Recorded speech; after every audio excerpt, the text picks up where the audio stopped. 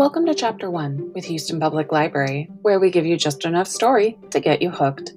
Today's episode features The Girl Who Drank the Moon by Kelly Barnhill, read by Ifat. This title is intended for tweens and is suitable for most audiences, recorded with permission of Algonquin Young Readers. Chapter 1, in which a story is told.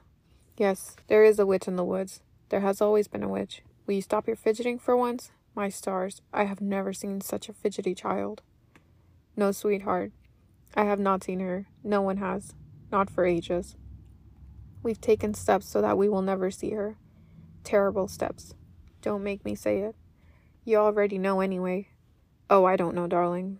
No one knows why she wants children.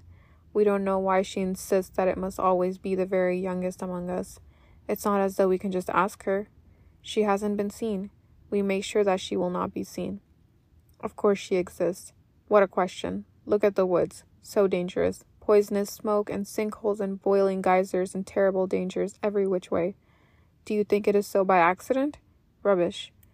It was the witch, and if we don't do as she says, what will become of us? You really need me to explain it? I'd rather not.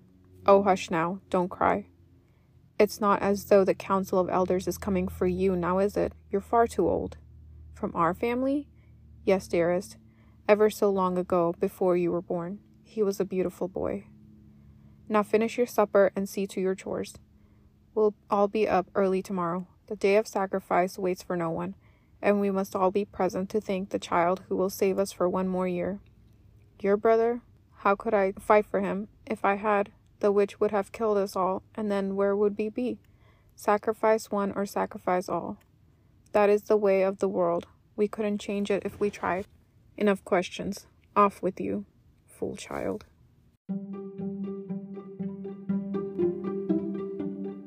Wondering what happens next?